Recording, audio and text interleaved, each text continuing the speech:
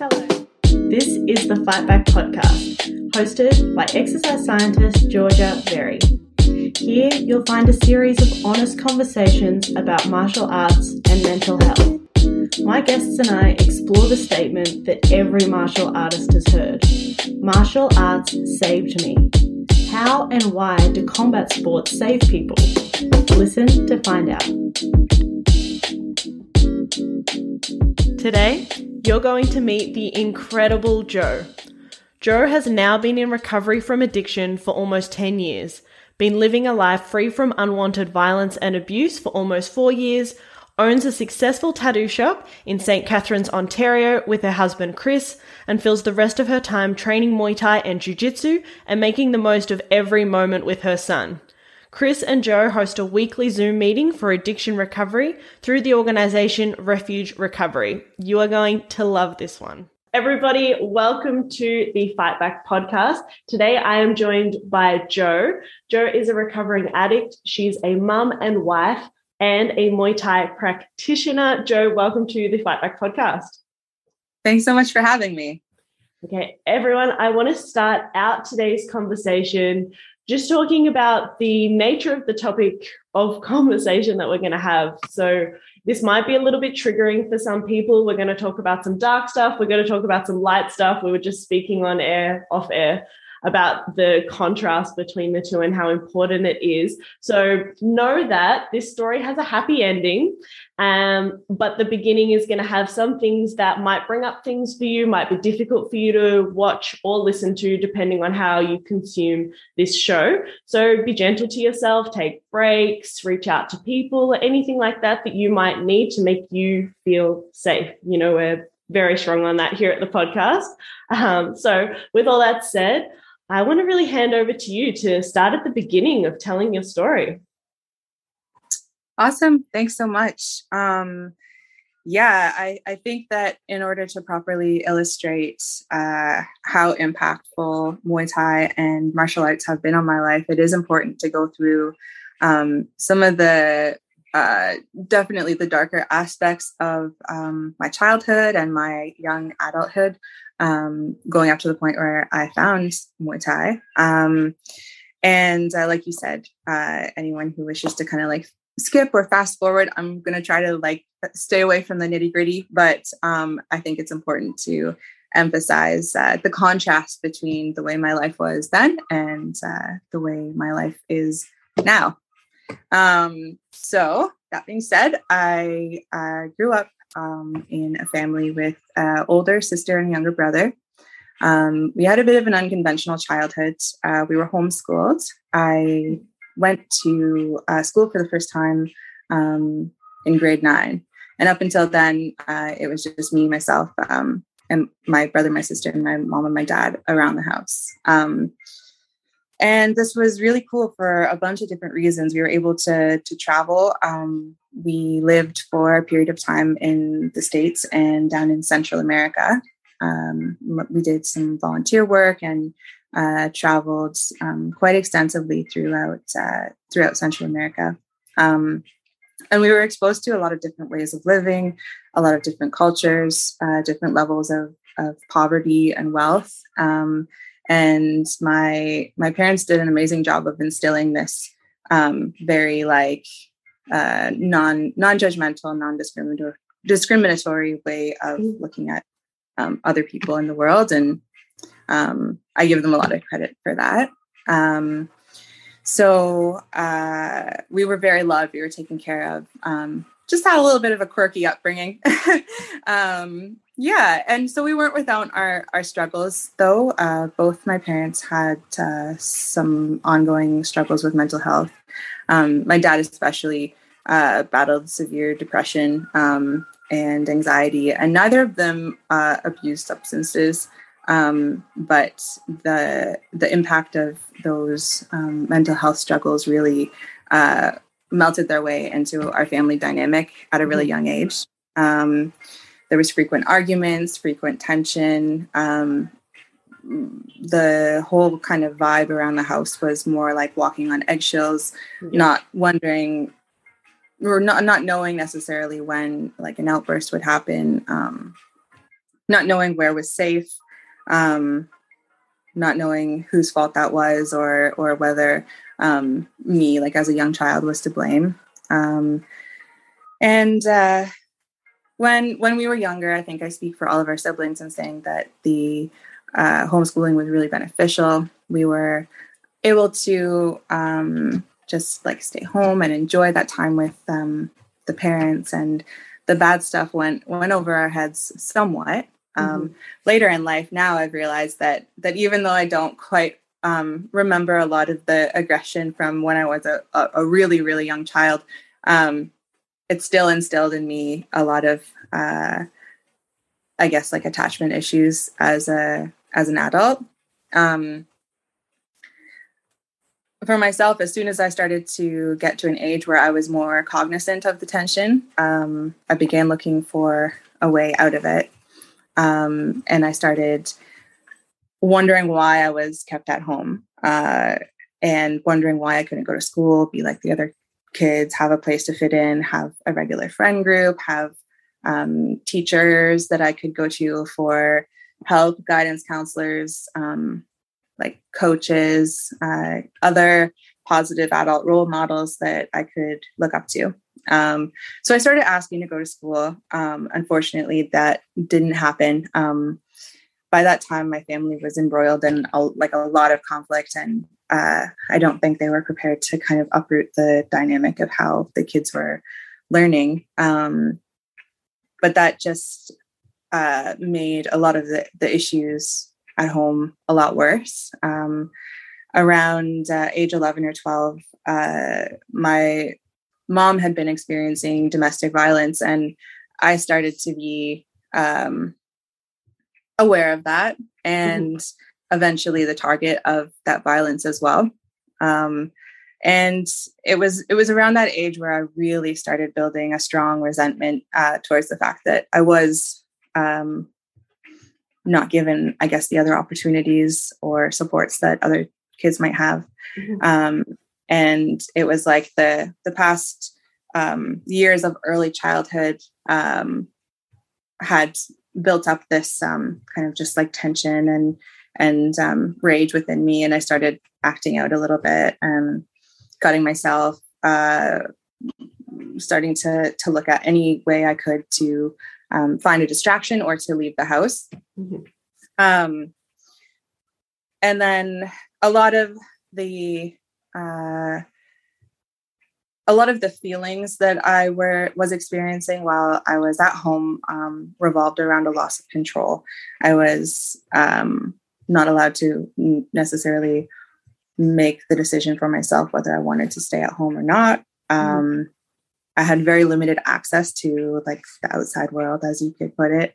And I really, and most kids have the struggle where they're looking for more control from their parents. It doesn't matter if you have a perfect like textbook upbringing or not. There's always that search for autonomy as you grow. But I got, I think I definitely really, really yearned for that.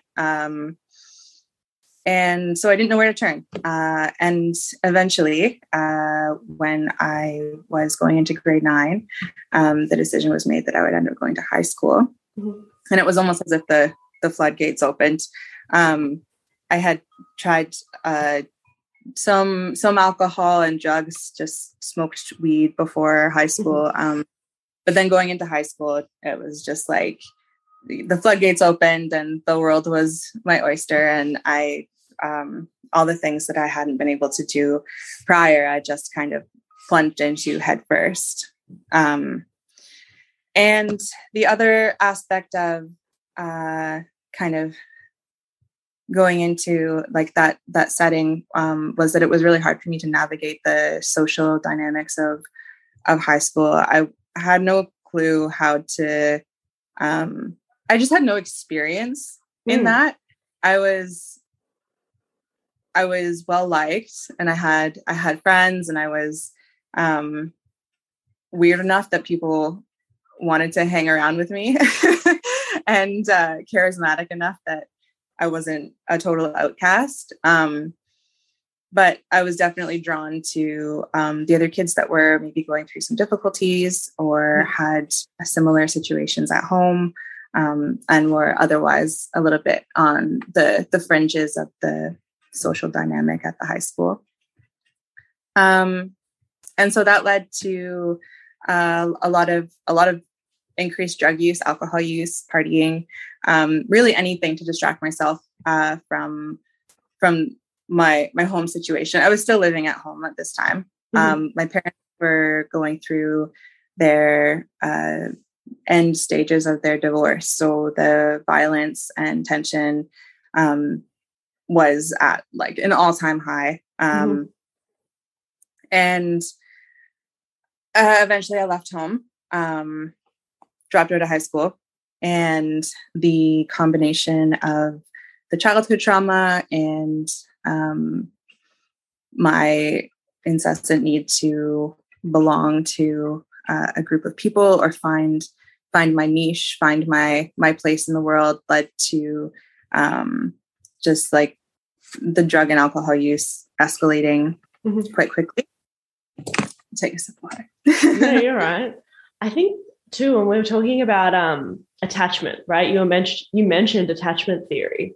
Like for people who aren't familiar with that, it's this idea that as kids, what we need is to know that there's like a secure base that we can always go back to while we go out and explore the world. So it's like this: go away, look back at mum and dad, know that they're there, keep exploring and come back, so that you learn to be independent. Actually requires you to have like a level of love and nurturing. I'm not saying there wasn't love and nurturing, but it's such a, I don't want to say like fate written dynamic, but like to at both times have the secure base not be secure, right? To be walking on eggshells and be scared of the secure base, but then also not sent out into the world to explore, must have been just like so difficult for your young brain to comprehend. It's so far away from what would be like the ideal scenario.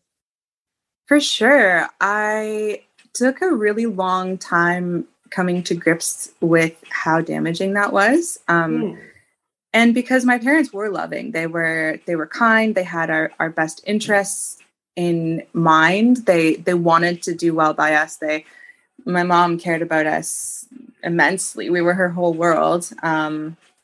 It just wasn't a dynamic that was healthy between her and my dad. And my dad was unwell. He didn't have the capacity to be there for us in the way that we needed. And my mom wasn't either. And after years of therapy, of course, I've realized that that secure base that you're talking about, it would have been one thing if we had been isolated to a secure base, but we were isolated to a base that was insecure and not given the opportunity or option to even access what the idea of a stable base would look like. So I went through life thinking that I had a really, really privileged childhood. And in some ways I did. But I didn't realize I didn't know what a healthy family dynamic looked like. And I think a lot of people don't, especially when you're a child, you don't have a lot of comparison when you are living in something 24/7. Totally. Not till a lot later that you can actually process that what you went through could have been better, or at least impacted you in some way, positively or negatively. Definitely. And as kids, we hold ourselves as the center of the universe too. And that means that we assign fault and blame and things like that for everything that's going on to ourselves. We don't have the ability to look and say like, oh, they're struggling with their mental health. It's not that like there's something wrong with me, or that like this is just what's normal, because you don't have this other frame of reference too. So we forget Absolutely. Too, I think, how different it is, like the child brain to the adult brain. Yeah. And you can't explain that to a child. It's really hard to explain that in words to a child or in an academic sense. You just don't get it. And if you don't have someone who has the skill to not explain it or understand the theory, but in real life, act that out as a nurturing caregiver, it's all fucked up. Which I suppose brings us to the next part of the story. Yeah. So, I was, I think 14 or 15, when I used drugs intravenously for the first time. When I started using drugs, it was very much just a need to, kind of escape my body. I didn't like real life. I needed to feel different. I was restless. I was unhappy. I didn't know what to do with the emotions that I was feeling. And so as soon as I tried getting drunk for the first time, smoking weed, doing ecstasy, cocaine, pills, as soon as I had all of those first, it was a very quick escalation to like wanting more of it. And in the most intense way possible. So unfortunately, that's where I ended up at a young age. I dropped out of school. I started to just build my life around drug use and the people who were in that circle with me. And I started to find a sense of belonging with those people for all the wrong reasons, really, like whether it be just that we were doing the same thing, so we felt accepted by each other, or we were with each other because one of the other people had something that we wanted. It was a very like toxic cycle of being around people who are going through like a really tough time. And at one point, long before I was of age to legally be doing this, I was soliciting myself for sex as one of the ways that I would make money. And I had an encounter with someone that turned violent when he wasn't going to pay.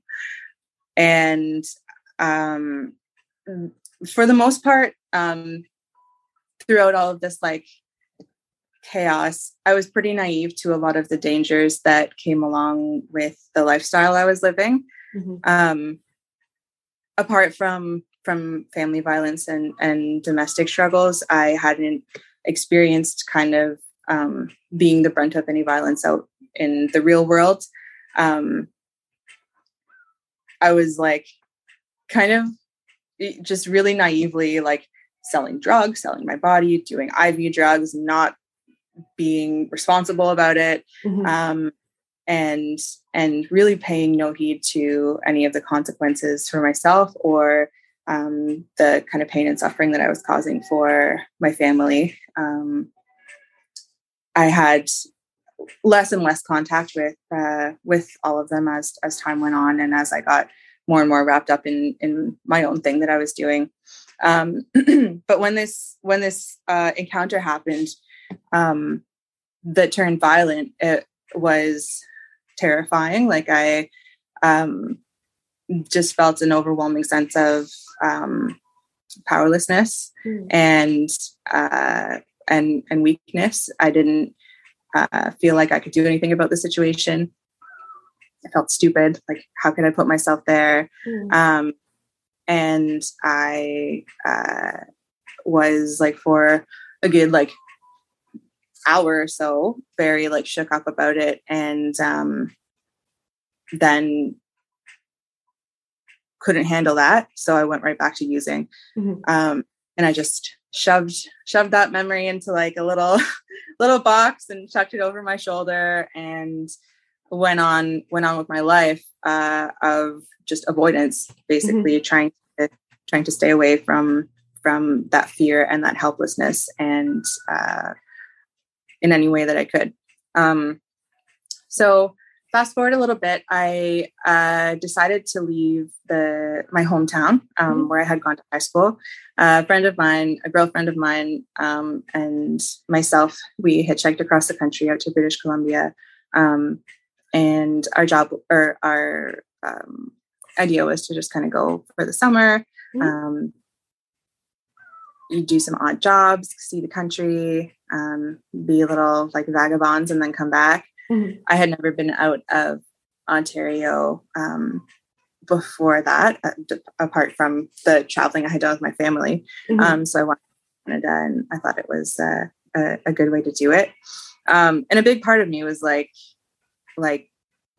really needing to run away from where I was. I had been there for most of my life. And I had all this kind of like compounded trauma that had happened in this area. So and I knew that I wasn't behaving like safely, or like deep down, I knew that I probably wasn't on like the healthiest path. So this was almost an excuse for me to try and change my ways. So we headed out west. We got there without issue, and then my friend had to leave. She went back home to Toronto. She had a personal issue come up, and she left. I wasn't ready to go back. I was definitely like just not prepared to kind of make the trek back, and I had nothing left for me in Ontario. I had to kind of try my luck out west, and I met someone. It was another guy who was traveling, homeless. He was busking on the street when I met him, and we ended up just kind of like latching onto each other. And what turned into like me wanting to stay for an extra week, 2 weeks, month, turned into 4 years or so of kind of living a very like transient lifestyle on kind of in and out of shelters, in and out of temporary housing, kind of floating around from different jobs to other jobs. And the whole time, both him and I were in active addiction, and trying to stay one step ahead of whatever trouble we had gotten ourselves into. I say this without judgment towards him, because I know that I was a very unhealthy person at the time as well. But our relationship very quickly turned into a very toxic and abusive relationship as well. I think that, it definitely took the two of us to continue the cycle, but he was struggling just as much as I was, and the mixture of that with the like drug use, financial struggles, stress of different things happening. Like I was pregnant, I got an abortion. He had warrants out for his arrest, so we were constantly just like bouncing from place to place. And I ended up getting arrested and charged with trafficking as well. So all of these things just kind of, and the fact that we both came from like fucked up childhoods with no proper modeling of any sort of relationship just led to this 4 years of us being absolutely awful to each other, but not able to leave. We were the other person's kind of only lifeline, I guess. So yeah, our relationship was violent. He was physically abusive. He hit me. There were times, and it's taken me like a lot of gumption to be able to say this over the years, but he raped me. I used to trick myself into thinking that didn't happen, considering we were in a relationship, and there's a whole slew of excuses I could tell myself that I would try to use to convince myself it didn't happen. But it did. And all of those encounters that I had with him only fed into this strong feeling of being helpless, worthless, not deserving any better, being entirely out of control of the situation that I was in. And I had a lot of instances over those years with him and with other people that just made me feel completely out of control of myself, and out of control of any situation I was in. I always had a little bit of like a fantasy about like being able to fight back and like be the one to like get myself out of a situation, or like use violence and like be the one who finally like comes out on top. Yeah. But I was like super unfit. I was treating my body like shit. I was eating like shit, under like so much stress. I could barely, walk around the block without, or like, take a bike ride without being crazy out of breath. So it was nice to think about those things, but in reality, they definitely were not happening. Yeah. Yeah.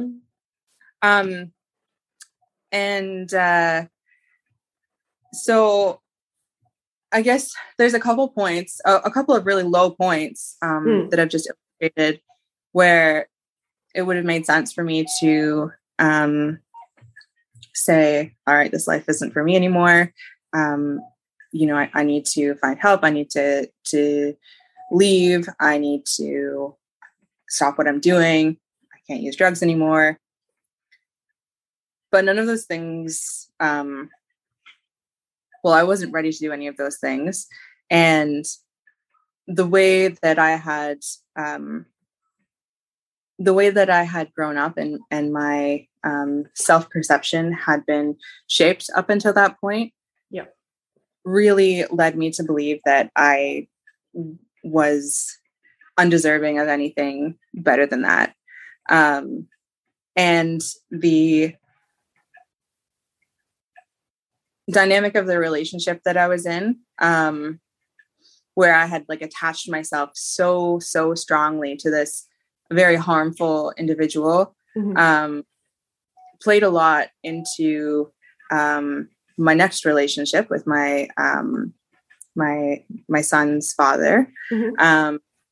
And now looking back, I can just like jump step by step back to seeing the relationship with that I had with my dad and that my dad had with my mom, and how I witnessed my mom putting up with things that she shouldn't have for a very, very long time, all the while being told that, or being shown that was normal and that was something that you accept, and something that you work through with someone if you love them.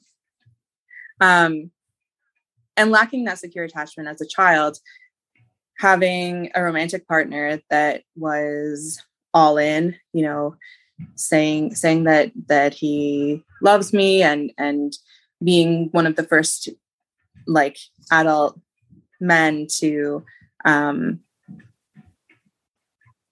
guess, like position themselves in a place where they were kind of my caretaker, gave this like very like false sense of safe attachment. So it was really, really hard for me to give that up. And along with him, obviously we're both kind of in active addiction, just came like continuous drug use. And if I was with him, there wasn't any chance of me getting clean, or changing. So eventually I did get to the point where I had exhausted all of the strength that I had left to stay. And I had seen the pattern that was happening now for years and years and years. And I did get strength to leave. And so I ended up hitchhiking back to Ontario. I didn't go through any detox or official rehab or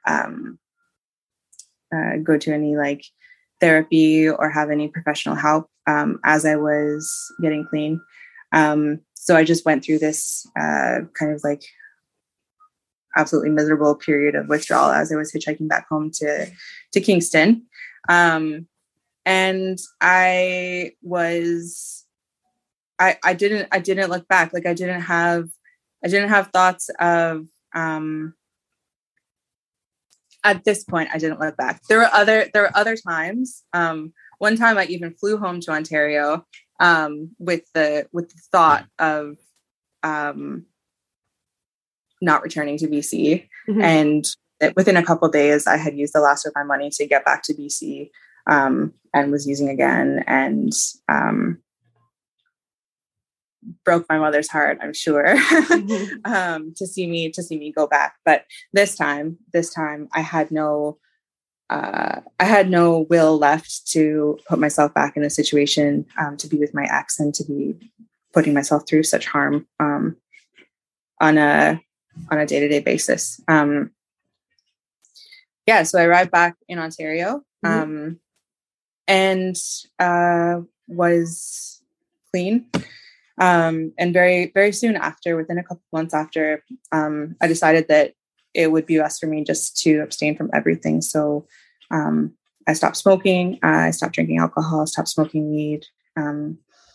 I could see that anything was a gateway to kind of going back to my old life.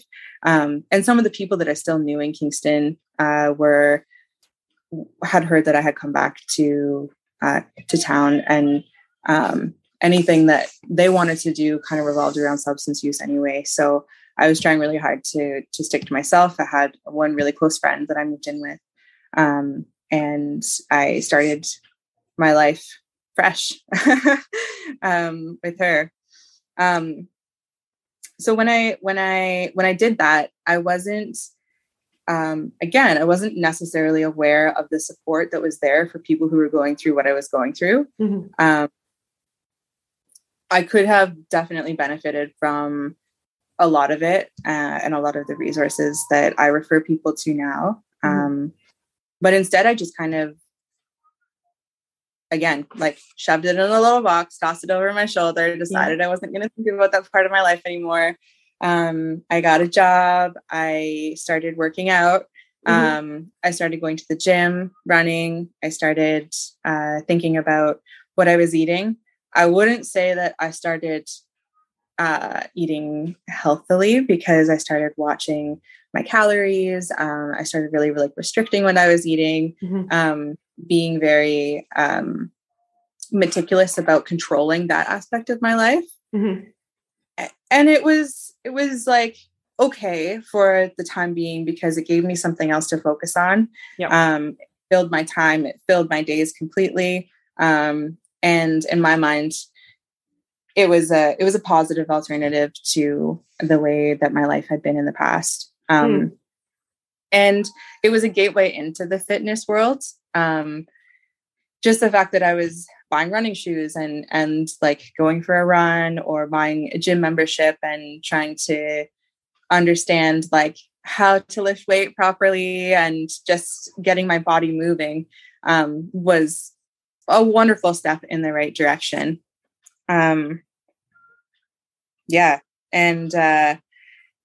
so shortly after I started all that, I met my son's father. Mm-hmm. His name is Matt. And he had recently gotten sober as well.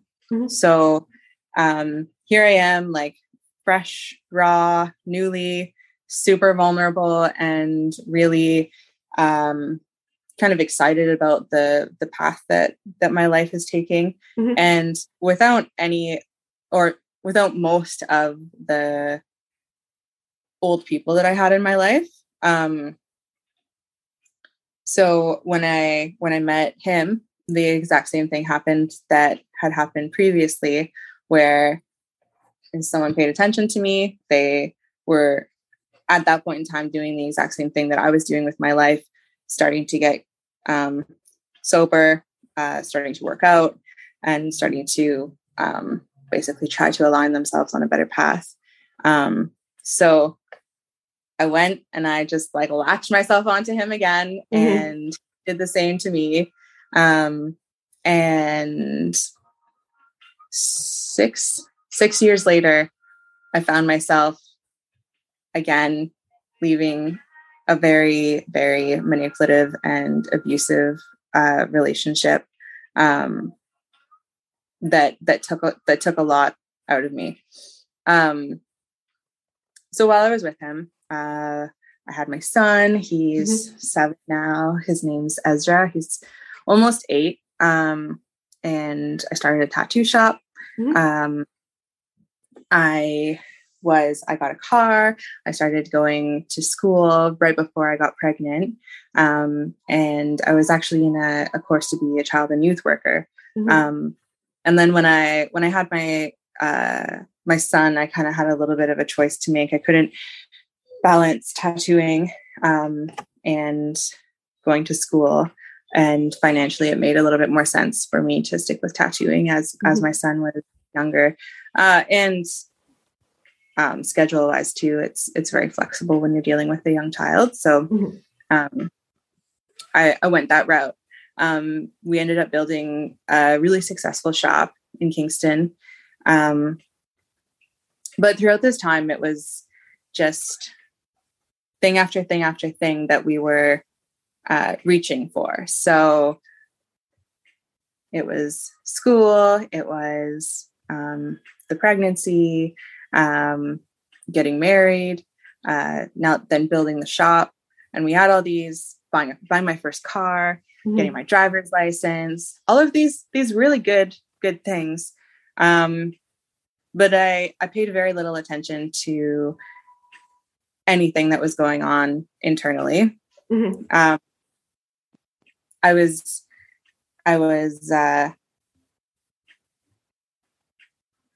clean and sober. I wasn't using any drugs or alcohol still. And him and I, throughout our whole relationship, were sober, which is wonderful.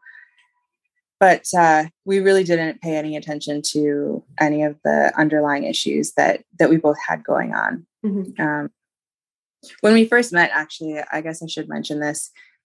We were just getting to know each other and chatting a bit about our backgrounds and kind of how we came to be where we were. And I had mentioned that I had this history of heavy drug use, and he said the same for alcohol for him. And he never really had much drug use. And I had mentioned that I used intravenously, and he just looked at me and he had this scorn in his voice and in his eyes. And he's like, "Oh, really? Like, that's disgusting. Like, I don't know why anyone would do that. That's I just don't understand. Like, I can't imagine that."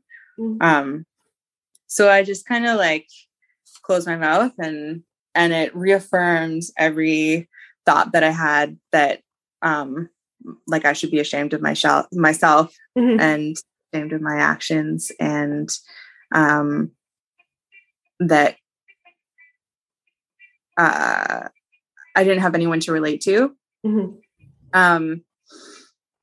Initially, I had been excited to find someone who could kind of understand the struggle I had been through, and kind of like work with me side by side as I wanted to improve my life. But as soon as he said that, I was just like, "Oh, wow. Okay. So you don't talk about that. Like, that's just not something you talk about." I guess everybody in recovery has the same opinion. And so, I must be especially fucked up. Like there must not be anyone like me in recovery who has gone through the same thing, which now, of course, I know is like the farthest thing from the truth. So throughout our whole relationship, I kind of had this facade almost of of being someone that I wasn't to an extent. And as the issue started to arise in our relationship and his controlling side became more apparent, and my depression and anxiety got to be unmanageable, I started asking myself a lot more questions about those things, and looking at more options for support. So I started doing therapy. And yeah, during that therapy, it was like a good gateway for me to understand that I wasn't alone, and that there is support for people like me, and that the things that I was experiencing in my relationship, although they weren't physical violence, were super manipulative and definitely considered abuse, which was another hard pill for me to swallow, because I had gone from a physically and very like a visually abusive relationship to a different type of abuse that's a lot quieter, a lot more hidden, and a lot more kind of like quietly manipulative than physical violence. So, starting to lighten the mood a bit. Yes. I was tattooing a client one day, and when was this? I would say it was after I had my son, who was born in 2014. So I'm guessing maybe like 2015, 2016. I was tattooing this client, and she was telling me about this class that she was taking, which ended up being a Muay Thai class. And my interest was piqued right away. I was so excited. I told her that I had always wanted to try something like that. I just hadn't known where to start, and didn't have anybody really to kind of guide me in the right direction. She had really good things to say about the instructor. She was a beginner. She wasn't very experienced.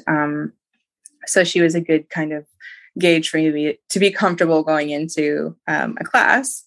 So she took me with her one time to try it out. And I was obsessed. I was absolutely in love. It was the most like rudimentary beginner's class ever. I didn't know how to do anything, didn't know how to throw a punch. Of course, I thought I was like super tough, but like I had no idea how to like do any proper technique. And I discovered that despite all the running and cardio and weightlifting that I had been doing, I was still so unfit when it comes to the world of martial arts. So I had this like incredible workout. I was like on the verge of puking, like just so ecstatic for the chance to be able to like hit something. And I was still in my previous relationship, and under like a fair bit of stress. I hadn't quite figured out that I was finished with it. So I was internalizing a lot, and the excuse to be able to take that frustration and rage and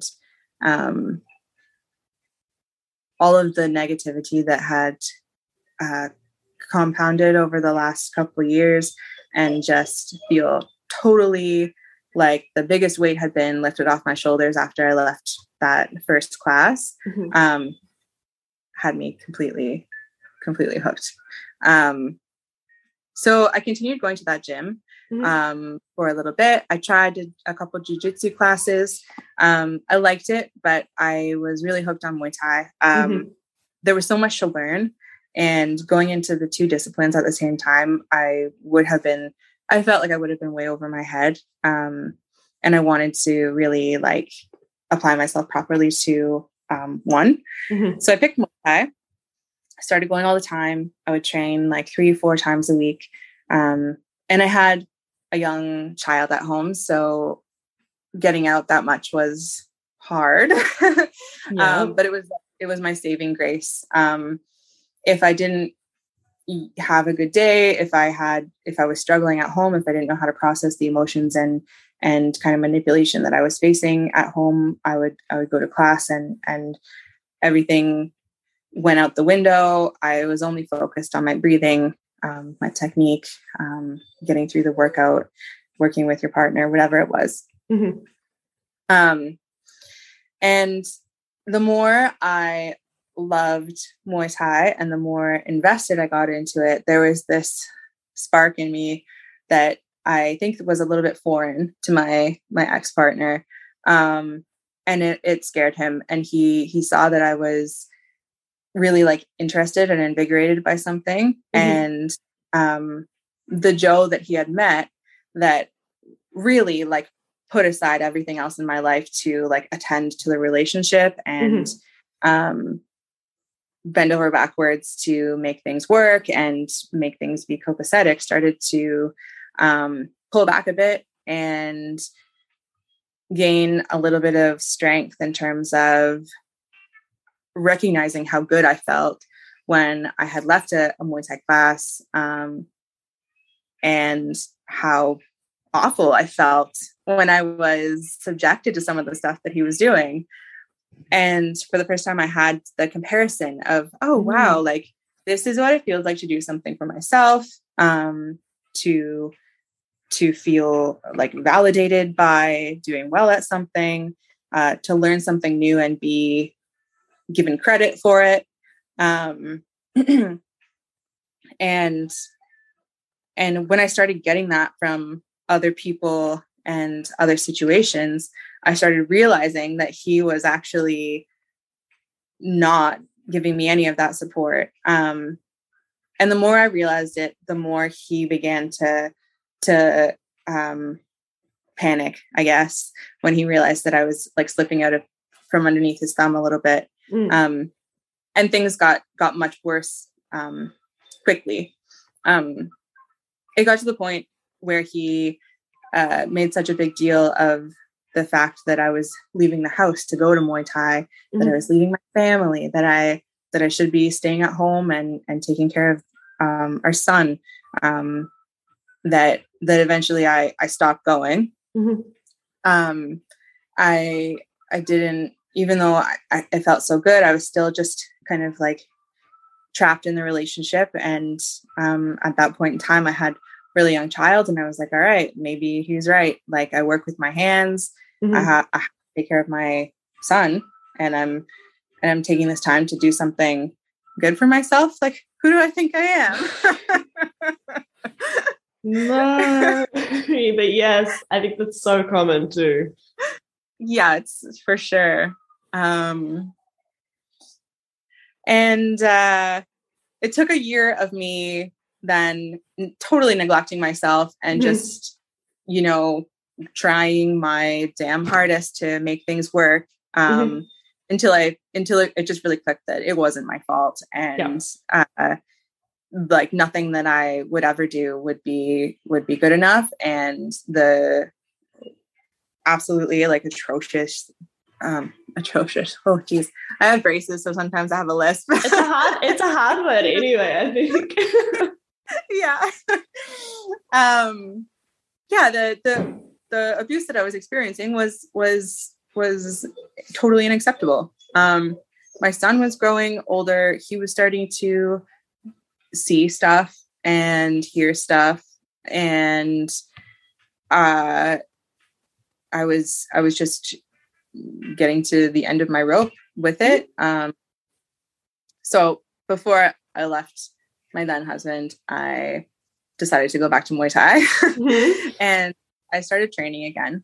The coach that I had been with previously left the province. He moved out east. So I found another coach who had quite a bit more experience specifically with Muay Thai. He only did Muay Thai and was training some fighters from the local other gyms. They would do like their other conditioning and jiu-jitsu and boxing and stuff elsewhere, and then just come to him for like specific stand-up and Muay Thai training. So it was a really like intimate environment. The gym was this like ancient Amazing, like awful smelling place. Yes, we all know the type. Yeah. The floors were carpet and the walls were completely covered with like fight posters from and like 70s, 80s, 90s. And he had like the like canvas bags still, like the big like heavy canvas bags. And it was really comfortable. I felt like I could go there. What happened there kind of stayed there. I was able to train and not necessarily like run into people from the gym or have to really like associate with anyone else that might cross my path. And my love for the sport just kind of became refueled. And as I was training with him, I managed to come to the point where I wanted a divorce. I left. I left the business that I had with my ex completely to him. I just took my tattoo machines and my equipment and my son, and I just walked away from everything. And just once again started fresh. But this time I wasn't going to give up Muay Thai. So I've been training since then. I think I started with him in 2017, I want to say. So I've been training consistently since then. I've had the one fight. I've been to Thailand. I've switched trainers and coaches quite a bit because I've actually moved cities since then as well. And I just like to experience whatever different people have to offer style wise or experience wise. I'll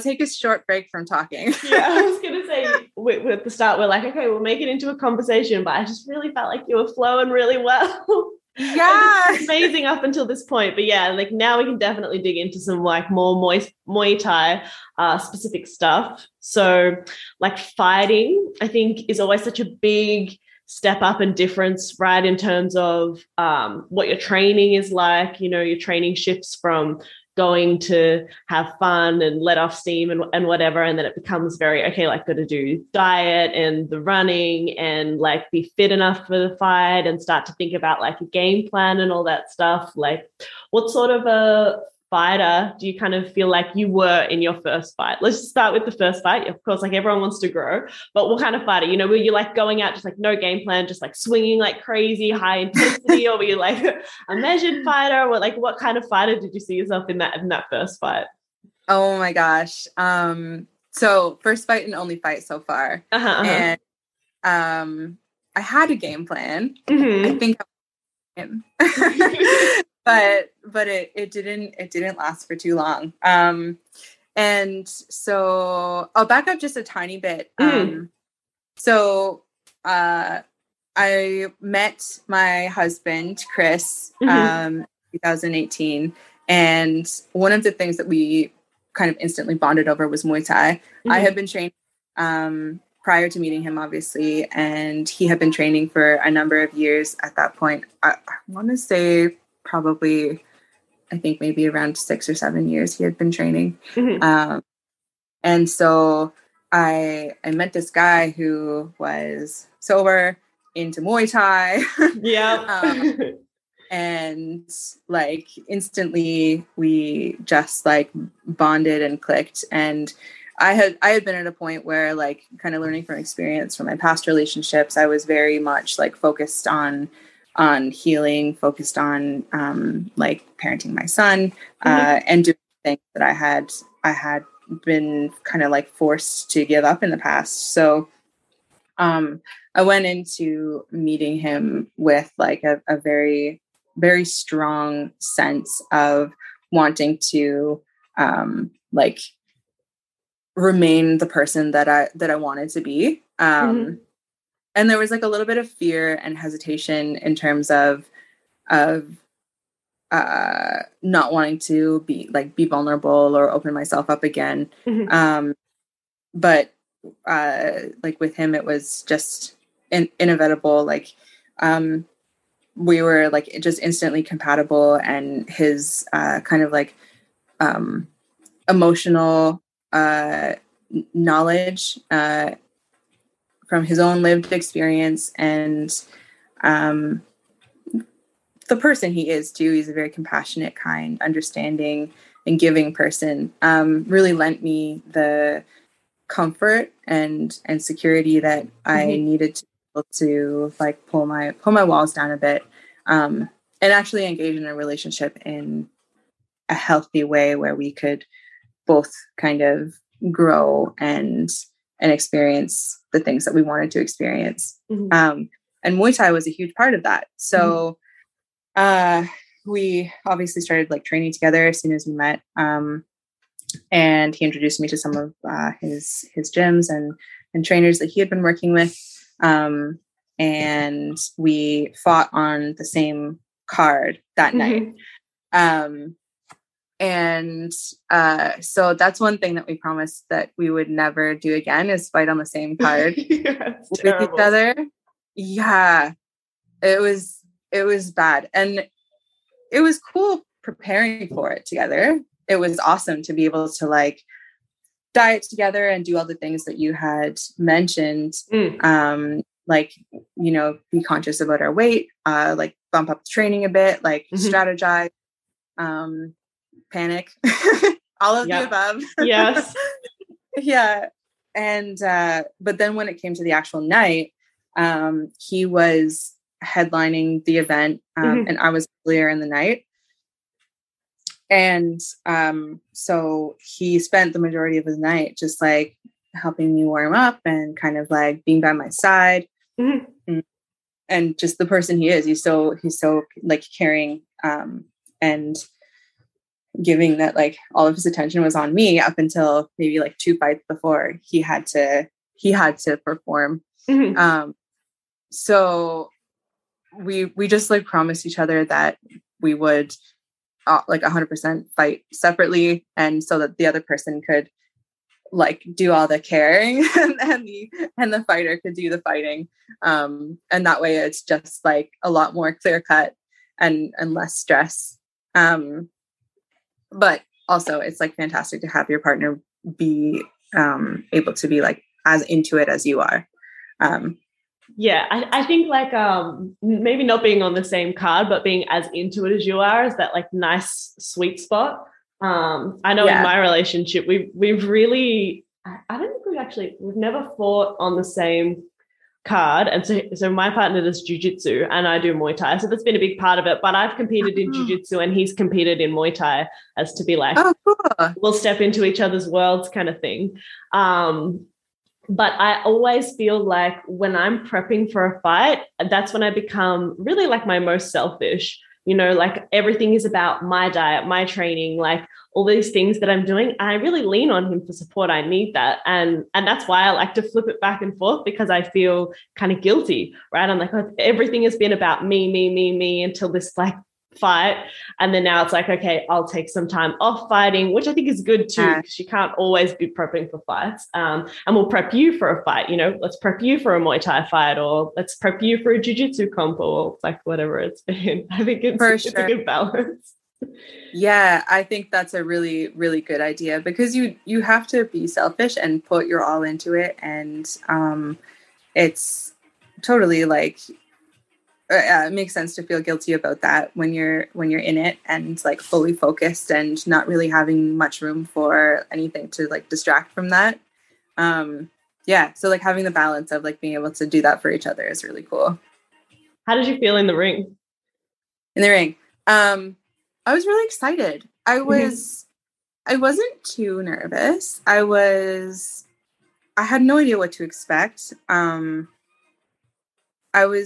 It was like easy for me to make weight. I wasn't really like cutting that much weight or anything. So I felt physically fine. I wasn't nervous going in, but then as you like started to walk up and get in the ring and like get ready, then your heart starts pounding a bit and a lot. And as soon as, oh, it just said I was about to raise my hand. Weird.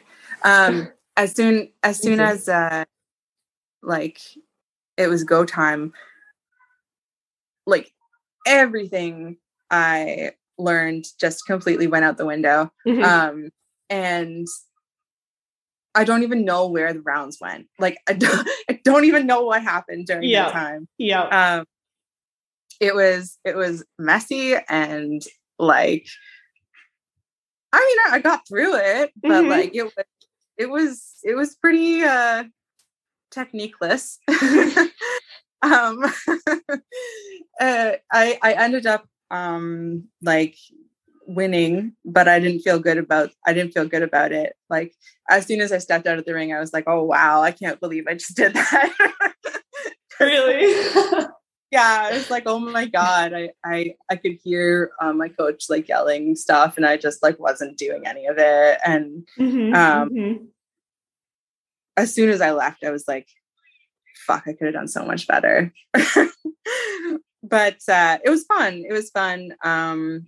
I like wanted to do another one right away. I ended up breaking my hand, so I had like quite a bit of a hiatus. Not in the fight. I was gonna say. Yeah, no, fight. I was skateboarding with my son and trying to show off, and that makes more sense. I was thinking about like the amount of wrapping that they do with your hands and then like taping it into the glove. I was like, wow, how did you break a hand in a fight? But that does make more sense. Yeah. No padding and like a harsh fall on pavement. So yeah, that'll do it. It's always the non-fighting things too. You're like, I wish I could have like some cool like fighting based injury. It's like, no, I fell over and then now I can't compete or train. It's awful. Yeah, I've definitely learned my lesson. Full pads now every time I go to skateboard with my son. That's it. And when you're doing Muay Thai. And when I'm doing Muay Thai, yes, definitely. Yeah. I think, it's interesting how so much of like your story has like the molecule, what we would call dopamine, like involved in it. I suppose it's been an interest of mine more recently, is like learning about how dopamine impacts our decision making, and that it's like really about motivation and drive and like trying to do things rather than a reward molecule, which I think is like kind of the rap that it's got. So like for anyone listening, it's like, you eat chocolate, you get dopamine, you have sex, you get dopamine, you do drugs, you get dopamine. And that like the dopamine is the reason why people will chase after all of those things, right? Healthy and unhealthy things, is because your brain rewards you.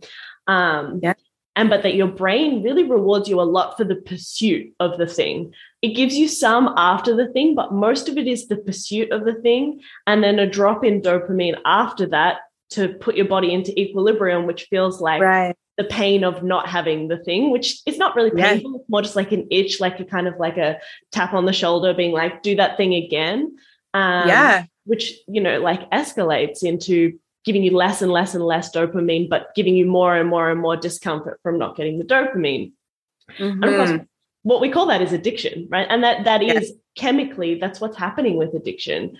But it plays out in so many facets of our life. For you in the beginning, it was drugs, and then it was like exercise. Like I'm in pursuit of planning my exercise and doing the exercise and controlling my calories, and like then it's ticking life things off. Like gonna get a car, gonna go to school, gonna get married. Like always looking forward.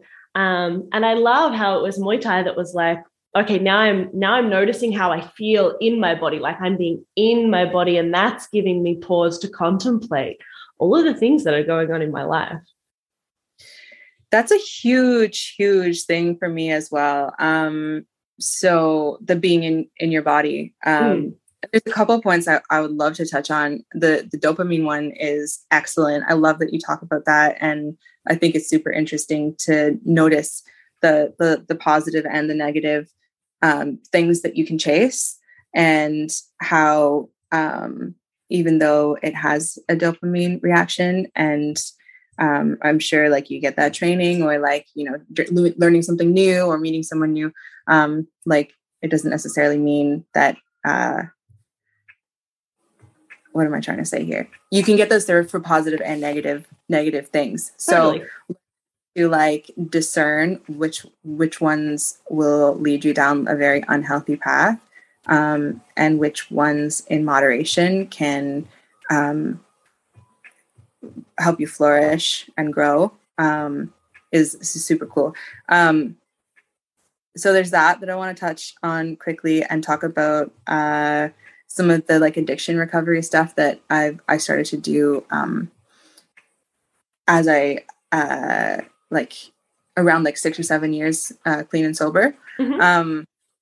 And then being in your body when you are doing Muay Thai, you can't not be in your body. Like if you're in your head and if you're thinking about stuff too much, if you're like trying to memorize a combination or like panicking about what your partner's going to be doing or like giving yourself shit or telling yourself you need to do something better or whatever. If you're in your head, I've run into this so many times where you're just not like the things don't work properly to be able to like flow and like be the best, I guess, like Muay Thai practitioner that you can be. I find that experience of like being in your body, being grounded, being present, and not worrying about past or future is like 100% imperative. And just like over the last couple of years, I learned that I've been like very heavily dissociative, as like all through childhood, all through my whole life, and like up until kind of going through some like trauma therapy, and kind of learning how to like rein that in a little bit and become more grounded. But during Muay Thai, during like a physical kind of like such a intense physical exertion and I guess like strenuous task that you're putting your body through, like there's really not a lot of room to be like outside of your body. It really forces you to breathe. It forces you to feel what's happening in your body. And it's true. Like it gave me those moments of stillness where I was able to reflect on how I felt and how distant and far away I felt from myself when I was in those other situations. So interesting that that's how it was for you. It's different. And I think it highlights just how everybody's experience with different things, with trauma is so different. Is dissociation super common? I think that's something that most people who are experiencing it either don't realize that they are or think that it's only them. And anyone who doesn't have experience with it just doesn't realize how many of the people that you interact with may be like having a lot of the time out of body experiences. And it's interesting to me that Muay Thai pulled you away from dissociating and kept you present. It's not always like that. Some people will exercise and that triggers them to dissociate because their heart rate goes up. It physiologically in their body feels a lot like a stress response. And they go, this is too much. I'm going to leave. And I've had clients who've got injured from trying to do more martial arts and not having an awareness of that in the beginning, right? So they get injured because they're not paying attention to their body. It's not that they're daydreaming and they don't have a choice. They separate from their body and they can't control how hard they work, how hard their partner goes. And I really think it just highlights how different everybody is. You know, for some people, you can recognize that, then work with a therapist and then use a martial art to help you practice it. For some people, it's just like immediate relief. And then that's the trigger to like work on all sorts of different things too. And I love that. I think it's great that it's not like everyone who does this thing equals this thing. Like that's not human. Yeah, absolutely. We're so unique and different, and everyone's experience is so different. And that's a cool reason behind having all these different voices on your podcast, is being able to hear those different perspectives. And you know, hopefully there's something from my story that people will be able to relate to, but guaranteed there's stuff that, you know, some won't relate to, and they might be someone else on your podcast that is a little bit of a better fit.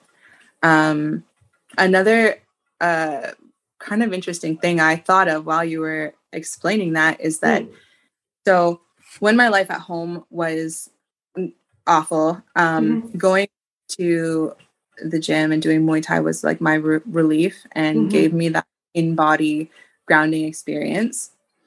A couple years into being with Chris, where like everything's meshing, we are both like actively engaged in therapy. My son is safe. I'm safe. I have like the best living situation possible. I'm training Muay Thai all the time. I've done the fight, I think, at this point. And like also started doing a lot more addiction targeted therapy, kind of looking at and coming to terms with that part of my life, and being able to speak with Chris about it on like an open and non-judgmental playing field, rather than the shame that had kind of been put on me before. As things started to really come together in my personal life, there were times during training where it became almost like training was now my safe place to like fall apart. So I went from always being like on the ball, like never missing a beat, always being really like sharp and like feeling good in my body during Muay Thai, to having panic attacks when I was training, to being in the midst of like not even sparring, just like drilling or like light pad work, and have to like stop because you know, I can't breathe, or I would start to panic or have like a like out of body reaction. I was so confused. I was like, what the hell is going on? Like, I don't understand this. Like, everything is great. And like, suddenly I can't do the one thing that I've always counted on to make me feel better. And the more I do it, the more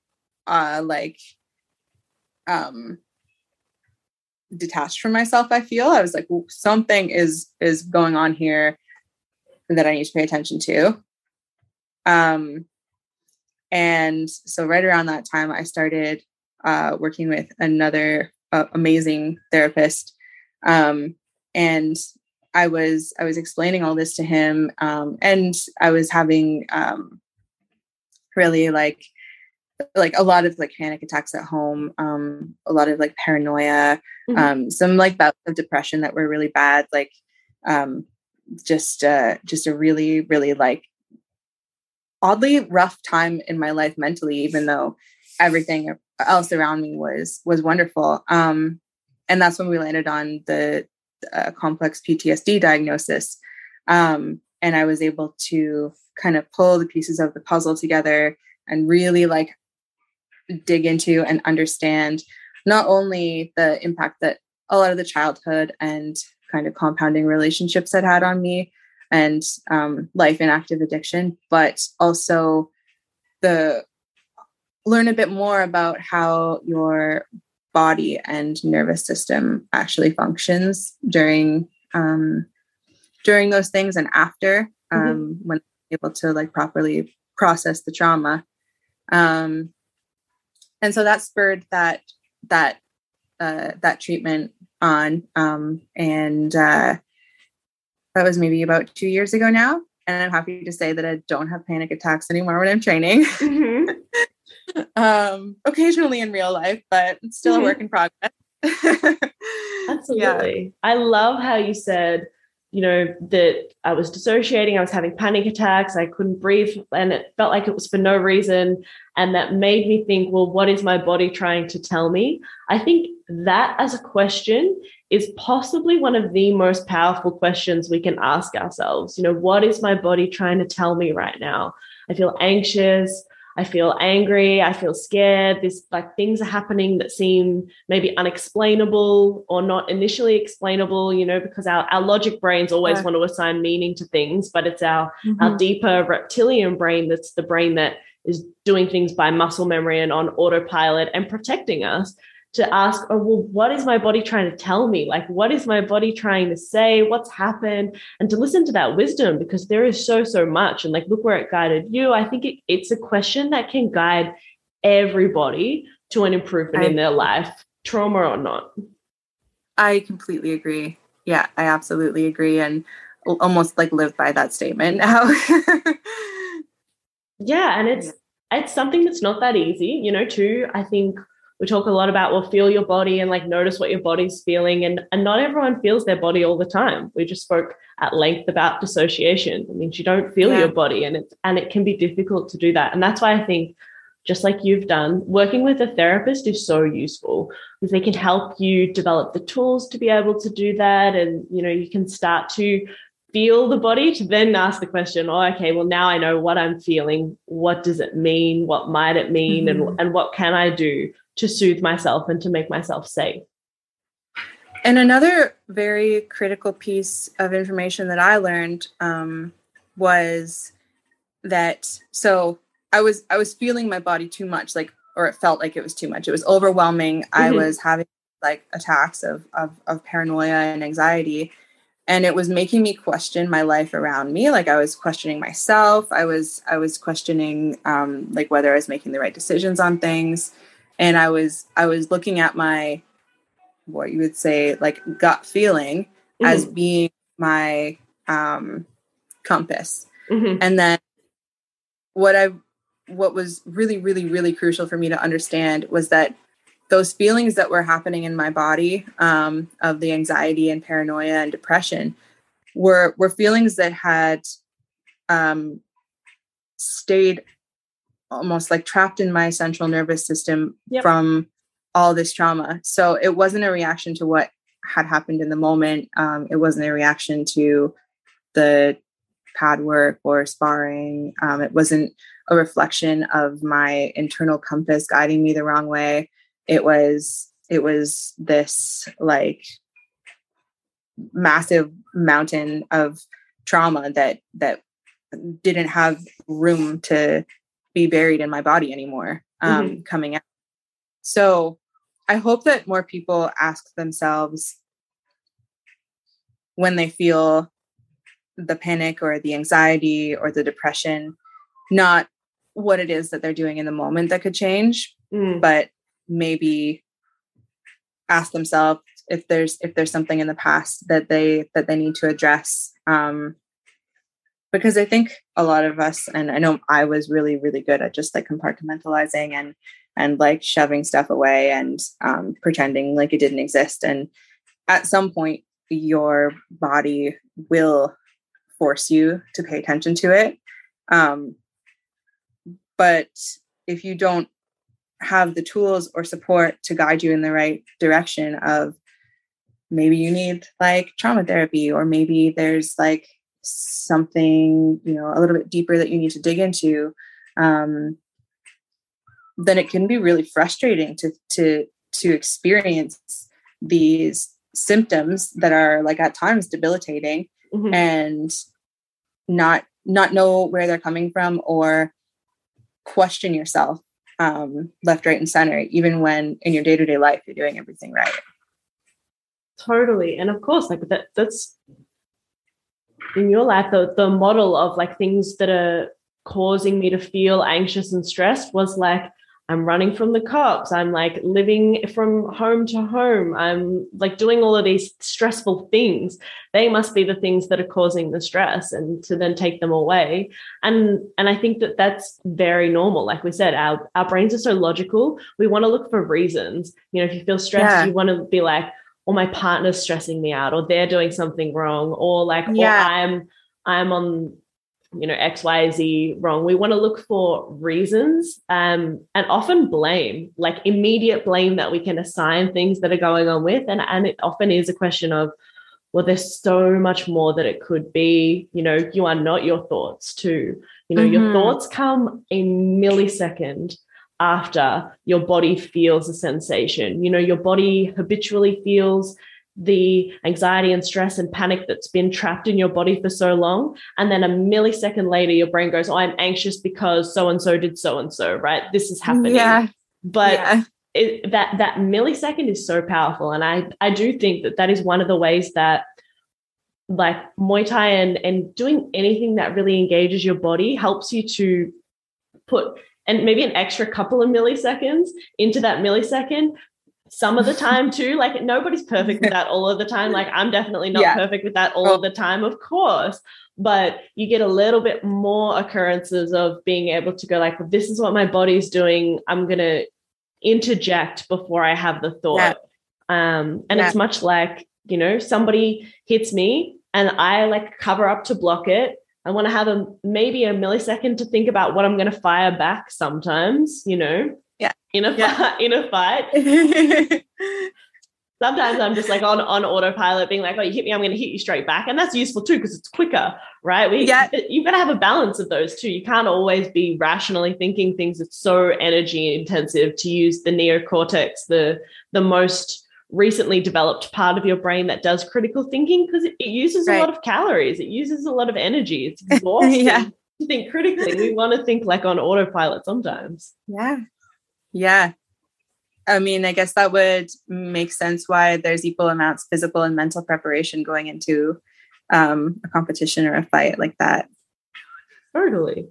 I want to come back to what you said a little bit earlier about going through like some of the resources, the things that you did regarding to addiction, things that might be available to people that they could do, or that you have found to be beneficial. Okay. Well, so I mentioned before, I kind of didn't use anything at the very beginning. I went cold turkey. It's possible. I'm living proof of that, but it's really, really hard to go through something without the support and resources that are available. Is it true that you can die from that? Is that true? Can you die from withdrawal? From withdrawals? I'm not sure. I know you can die from specific types of opiates. Think like benzos. You can have like a fatal withdrawal from. I don't think you can have a fatal withdrawal from like heroin, morphine. That's awful, but I don't think it's fatal. I could be wrong though. I should know, but I don't. I don't know about should. I mean, that's where I was like, I've got that in my head, and I don't know whether it's like a wives' tale or it's just like something that someone said, like it feels like you could, and then it's become, or whether you literally could. But I think either way, you want to get help with that. You get really, really, really sick regardless. And there's like medical assistance that is available for that now, where it can be a little bit more comfortable. But even if it's not opiates that you're talking about, like if it's alcohol, drugs, or even if it's like abstinence from gambling, sex, like overspending, overeating, or any sort of like food related disorder, a lot of the process and supports are similar. So I didn't discover the 12-step meetings until after I met my husband, Chris. He showed me into the first one. We were going for a friend's celebration of their like sober-versary, I guess. I think it was a year celebration. And so I had never been in a room like that before.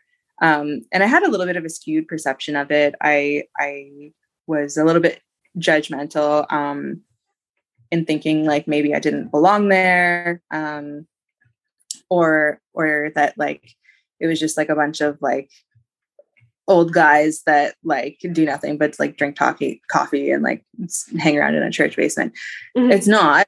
Everybody from all walks of life, and guaranteed, if you're struggling with any sort of addiction, there's a meeting for like almost everything. And the sense of just being in a room with a number of people who are able to relate to you in some sense, and sharing that with this like room full of people who are all there for the same purpose is incredibly powerful. And I know Chris used AA and NA and CA as like a very big part of his addiction recovery. Mm-hmm. It was really helpful for him at the beginning. It's not helpful for everyone. And there are different avenues to take. Like you can do individual counseling, Mm-hmm. reach out to different like outpatient therapies. And Chris and I run we host a recovery meeting Mm-hmm. that is with an organization called Refuge Recovery. Mm-hmm. And it is based around the principles of Buddhism. And so it's looking at recovery from addiction of all sorts. So Mm-hmm. drug, alcohol, food, etc. But just based around like principles of mindfulness and compassion. And there's a lot of meditation included, a lot of learning to live with like the present moment and being in touch with yourselves, being of service. And it's, I have more experience with that specific meeting than I do with the 12-step meetings. Mm-hmm. But from my experience of it, it's very inclusive, very non-judgmental, and a very easy place to get some sort of support. And there's a plethora of resources if you just kind of look for it. It can be really confusing to know where to start. But if you go to or attend any of these meetings, or if you speak to like any of your local resources, there should be like a list of like local specific people or places that you can speak with. Yeah. Do you guys have any plans to offer, what is it called? Sorry, Refuge? Refuge Recovery. Yeah. To offer Refuge online? Yeah. So it actually is online currently. Yeah. The meeting that we started hosting it during all the lockdowns, being very like intensive here. So no one was allowed to see each other in person. Mm-hmm. We hope to soon offer it in a bit of a hybrid style where it's in person and online. But right now it is a Zoom meeting. So it's accessible for everybody all around the world as long as you have Zoom. 6 p.m. Wednesdays, Eastern Standard Time. Okay. So 9 a.m. here in Melbourne. Yeah, that's not bad. It's not bad. That's doable. Totally doable. Awesome. Well, we'll put the link to how to access I guess you guys have a site or something like that. I'll get you to give it to me later, and we'll put all the details for if anyone would like to join in with those Zoom sessions, and some other resources as well for anyone who maybe listens to this and decides that they do want to, work on their addiction, or even, I think, gain additional perspective into like addiction doesn't have to be like rock bottom, whatever that means for you, or like using drugs for it to be negatively impacting your life, and for it to be something that you want to work on and grow through. Really? Like you mentioned, food addictions, spending addictions, like you can be addicted to any number of things, and society doesn't see them as sinister, but they can be just as all-consuming in changing how you perceive yourself and your experience of life. So I think, for anyone who thinks that that's kind of them, or the dopamine stuff kind of resonates with them, like it's a good time to get on it, For sure. And I like what you said about it being less sinister, because it's harder for people to recognize that they're doing something that could be harmful or could be considered an addiction when it's totally like shoved in your face all the time, like shopping, online shopping, I'm guilty of it. Like, clicking that little stupid Amazon button all the time. And not to like put it lightly or whatever, or make a joke, but there's a lot of things that are considered like totally normal and a part of our society that can absolutely become troublesome or become like a burden to your mental health, and a barrier to being free and happy and present. And I think that's where I'm most focused these days, is finding any barriers to me being present and trying to break them down. And the Refuge Recovery Worldwide meetings absolutely offer help for anybody, regardless of like the severity of your addiction. So don't feel ashamed for seeking help for something. If you think it's not like a serious addiction, like anything that's a barrier to your happiness, that you find yourself struggling to remove from your life or struggling to lessen, you can definitely find support for that.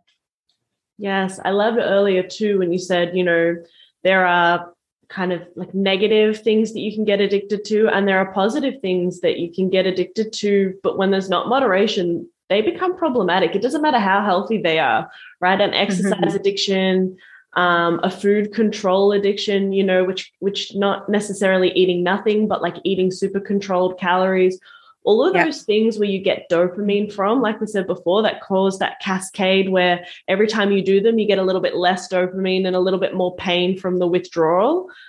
Yeah. That constant withdrawal, that pain, discomfort can really sap a lot of the joy out of your life, because you start just looking for like how to get the next hit, right? How to exercise next, how to chop next, how to bite. It doesn't matter what it is. When you're solely focused on that, and like you said, not being present, that is diminishing the quality of the life that you could be having, and I think that affects so many people. I mean, we all have smartphones, we all have social media. Addiction's not a thing that just like affects a select few people, and it's like a hush thing that like don't talk about it. It only affects people who like aren't like me, or like whatever. It can affect anyone, and anyone could have a story like yours. Anyone can go through anything. It's like it's not a competition, Yeah, for sure. It's definitely not a competition. I love that that sentence, because that's so important. Like measuring someone else's struggle against yours is not a proper measure for you to go get help. You're worthy of it no matter what. Exactly. And I really feel like I've taken so much of your time.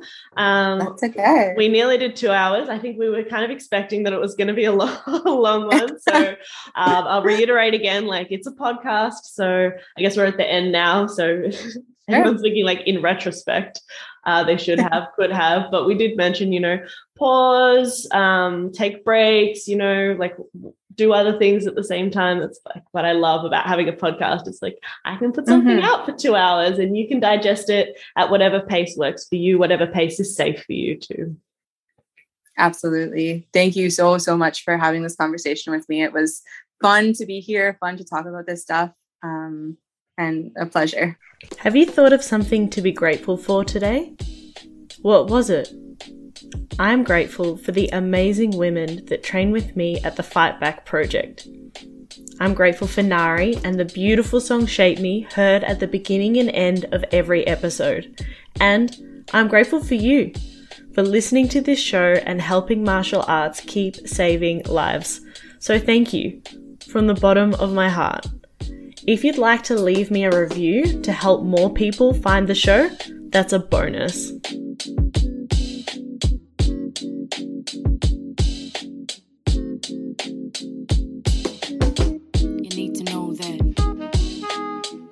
Nobody shapes me but me.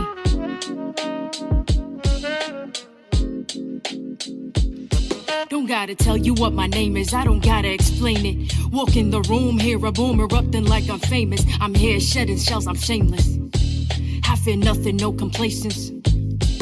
Walked too many tight ropes with no hope, so I became this poster they hold over all the heads of trauma holders. You don't need to know my history, I move boulders. Atlas shrugged cause I lifted the weight up off his shoulders. No pretense of defense, move first like chess soldiers. This goes deeper than empowerment cause I'm the one that power it. Physical meets mental, challenge me to keep devouring. If I can't change the scenery, at least I change perspectives. No longer isolated, but elevated and selective.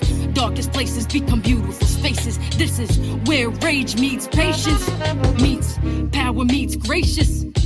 Meets, we're so glad you came and the feeling is contagious. When you the walking impact of intended bad intentions. When you the manifesting of collecting all they tensions. You the soul and body hold it all and still remember. But I'm a work in progress, testament to all contenders. Forgot what it was like to have control over self. Forgot what it was like to be the one in charge. Forgot in my reflection I could see all my wealth. Forgot that with my bare hands I break all these bars, barriers and obstacles. They can't cage me, they can't chronicle all my experiences and reduce them to appearances. When I was truly beaten, gave myself clearances to fall down, mess up, and get myself back up. I'm not looking for clovers cause I don't believe in luck. Damn, you were badass, I heard them say it clearly. Why thank you very much, I know now I'm not weary of what's next for me. Cause I expect to see growth like I was planted, watered, fed, and bloomed to be. The positivity and accountability, knowing they won't step if I'm the agent of my agency. I think I found my voice again, huh? I think I found my voice again, huh? I'm not sorry, you're the end where I begin. Boundaries, I know them well, take a breath and meditate. Who is she? I know her well, now I get to open gates. 1, 2, 1, 2, I don't need your permission. And if you get uncomfortable, then use your intuition to know that I won't stay where respect is ever missing. And everything I do, that's me making decisions. It's truly underrated, the value of self-worth. Forgot that I was rich from the moment of my birth. A penny for my thoughts, no really, you can't afford it. You cannot buy my story, rewrite it, or record it. You cannot buy my story, rewrite it, or record it, huh?